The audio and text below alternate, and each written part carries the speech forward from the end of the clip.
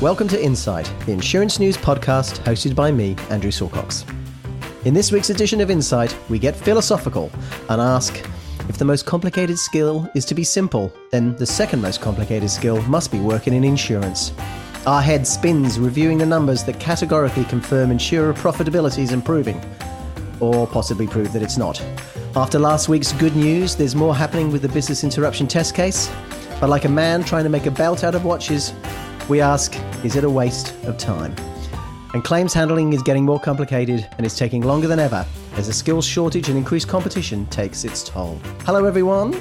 On the panel today are Managing Editor John Deeks, Deputy Editor Wendy Pugh, and welcoming back Terry McMullen.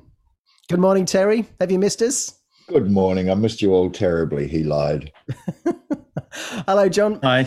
John, what's the most complicated thing you've ever attempted? We do try and do the crossword in the local newspaper, which we still get delivered every week. And I'm sad to say that is quite complicated for me. Well, good morning, Wendy. You have the air of someone that finds nothing difficult. What's your secret? Well, I wouldn't say that. I'd say I find, mathematics pretty difficult. Well, on to this week's stories. So Finity's annual Optima report is out. Wendy, it's about time I learned something from you experts. What is the Optima report and why should I care? Well, it's an annual report that comes out that just does an overview of insurers' profitability, really, and it breaks it down by class lines. So it's a really good annual kind of snapshot of where things are at. Right, okay. So even I can understand that insurer profitability is an issue. Can you give us the details from this report? Well, the report actually says things have gone from bad to worse rather than improving. So the return on equity was only 2%, which was down from an already poor 3%. And that is against the background of a target range of 10 to 15%. The industry's insurance margin barely broke even at 0.2%, which was down from 2.6%. And, looking across the classes, motor was the standout sort of positive performer, but most other classes were either below target or loss-making. Right. That's a lot of numbers. But, John, I thought we were saying that things were going to be better. Yes, that's right. I remember covering this report last year and much was made of the return on equity then, which had hit a 20-year low and it was described as, falling off a cliff and things like that. And a reasonable bounce back was expected in this financial year or the financial year just gone. But instead, as Wendy says, things have gotten even worse. There was lots of optimism, as you say, about 2021, but as it's turned out, it hasn't been all that great. And we can only hope that 2022 is where the improvement starts. And that is what Finity is now predicting. So we've fallen off a cliff and landed on some spiky rocks. But on the other hand, isn't it a good thing for insurance buyers if insurers aren't making large profits, Terry? Oh, that's a wicked question. Fact is, if the insurance industry isn't making a decent profit, it means that the rest of the economy is also not doing well. Insurance underpins, unlike, say, the coal industry or any of the resources industries or service industries, insurance underpins everything. And if the price of insurance is so high because of the fact that they can't make any money out of their investments, then it has to come out of premiums. And that means that everybody is paying to maintain the insurance industry in a relatively healthy state. And it's as simple as that. Good or bad, you need to have a stable and profitable insurance industry. And why aren't they just putting prices up? They have been putting prices up. This is an amazing industry in that when times are really good, they compete like crazy and they compete on the basis of price. But at the other end, when we are in the sort of situation we're in now where you can't make up the losses from low premiums with investments, you've actually got to start making insurance pay. And that's what's been happening in the past few years as we get closer and closer to the real accurate technical price for risks. What happens once the market eases, as they say, next year, is anybody's guess. But the history of insurance would say that we then begin the long run downhill again as we compete on price. So let's see. Wendy, in another market report, Gallagher has flagged issues with claims handling. What did you uncover here? Well, they say in the context of these difficult market conditions, complex claims in particular are being scrutinised more closely, and the claims teams have reduced authority to make decisions. Then you've got the whole staff shortage issues on top of that, meaning there's just not, the qualified professionals around who can just step straight into those sort of roles.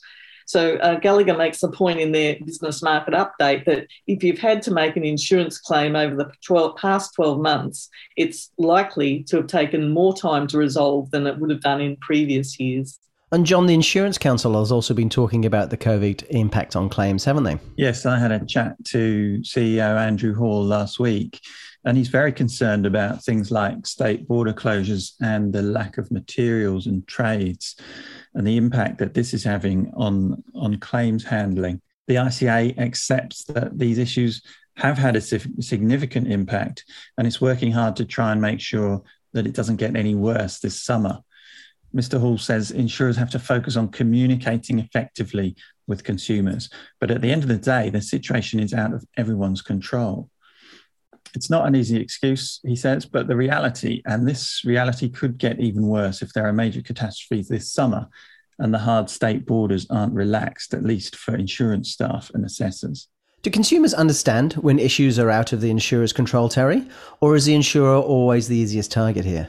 Yeah, probably. I don't think we should expect anybody in the world to look favourably on an industry that takes your money, and if you're lucky, you don't actually ever get to make a claim.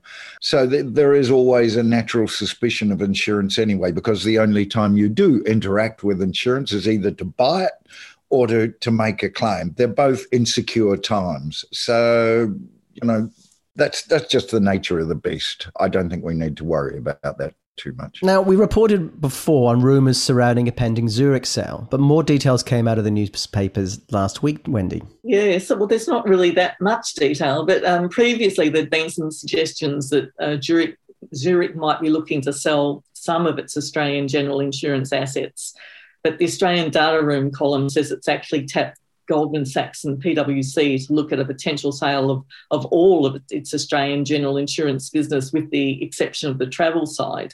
But the company itself has not confirmed that as yet. Well, we speculated before, but would you be surprised, Terry, if Zurich gave up its decent presence in the Australian general insurance market?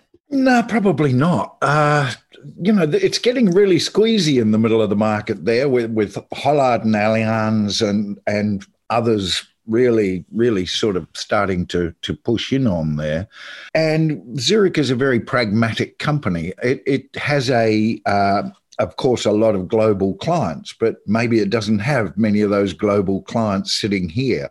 So getting out of the local insurance market probably wouldn't affect it at all badly, or affect the market here, because frankly, there's an awful lot of insurers for what is an increasingly difficult market. So they did get out of the Singapore market about 20 years ago and then had to buy their way back in. But again, I say that they're a global company. They tend to take a global view of things.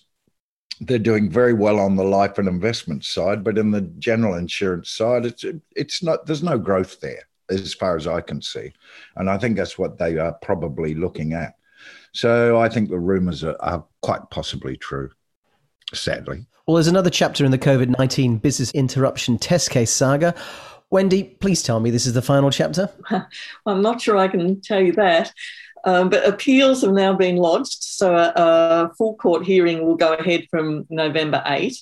Now, ICA says policyholders have appealed on 5 of the test case matters, and insurers have lodged cross appeals and notices of contention on those matters. So the process has been expedited, but we still have a little way to go yet. And of course, in the first test case, they went on to seek leave to appeal through the High Court, which actually that was rejected. So I suppose we don't know whether they would take that extra step in this this time around as well. Did it need to be this drawn out, John? Good question. Some critics point to the UK and the fact that the legal process there finished a long time ago. But ICA and AFCA would argue that there were points on which legal certainty was required, and this is just how long it takes to get that certainty. Hearings have been expedited at every step, so it is hard to see how it could have gone much quicker. Some say there should have only been one test case with everything put together, not two, and it does seem like it was a little bit the wrong way round. Arguments about outdated exclusions in test case one now seem a little bit pointless if the policies didn't provide cover in the first place. But that was the simpler issue to tackle first. Test case two is more complex and more time was needed to gather the most relevant claims. It's all been pretty messy, but probably necessary. And while it does seem to have taken forever, the end is surely now in sight. Well, sometimes complicated things are messy. Well, finally, we can categorically state that sometimes size does matter. John, can you tell me why we should get excited about 16 centimetre hail? Well, yes. I mean, hail is very problematic for insurers, as we know. Some major losses going back through the years, and the bigger the hail, the more damage it is likely to do. And there's been a lot of wild weather around the last couple of weeks, including a number of hailstorms on the East Coast. And one of those resulted in grapefruit-sized hail, 16 centimetres in diameter, falling in Yalbaroo, Queensland. And I'm sure that would have sent shudders up the spines of many in the industry. It's an Australian record, eclipsing 14 centimetre stones from the Halloween hailstorms a year ago. However, apparently 20 centimetres has been recorded in South Dakota in 2010. Terry, hailstorms are kind of the dark horses of catastrophes. They're amongst some of Australia's most expensive catastrophes, aren't they? They certainly are. The interesting thing about hail is it's almost like the real estate argument that it's all about location. We do have quite a lot of hailstorms on the East Coast. Most of them happen in rural areas, so we don't really notice unless you're a tomato farmer or something like that. But I think always I look at the case of Sydney. Sydney's very vulnerable to hailstorms, and the best example I can give is probably the hailstorms that followed immediately after the Newcastle earthquake. I think it was, 1989. There were two hailstorms hit Sydney within a few months of the Newcastle earthquake, and one in North Sydney and one in Western Sydney, and the combined value of them was way over the cost of the Newcastle earthquake, mainly because they went across all those used car yards, but that's beside the point. The thing about it is probably the biggest catastrophe we've ever experienced here in money terms is the April 1999 hailstorm that swept across eastern Sydney. That cost the insurance industry $1.7 billion in those days.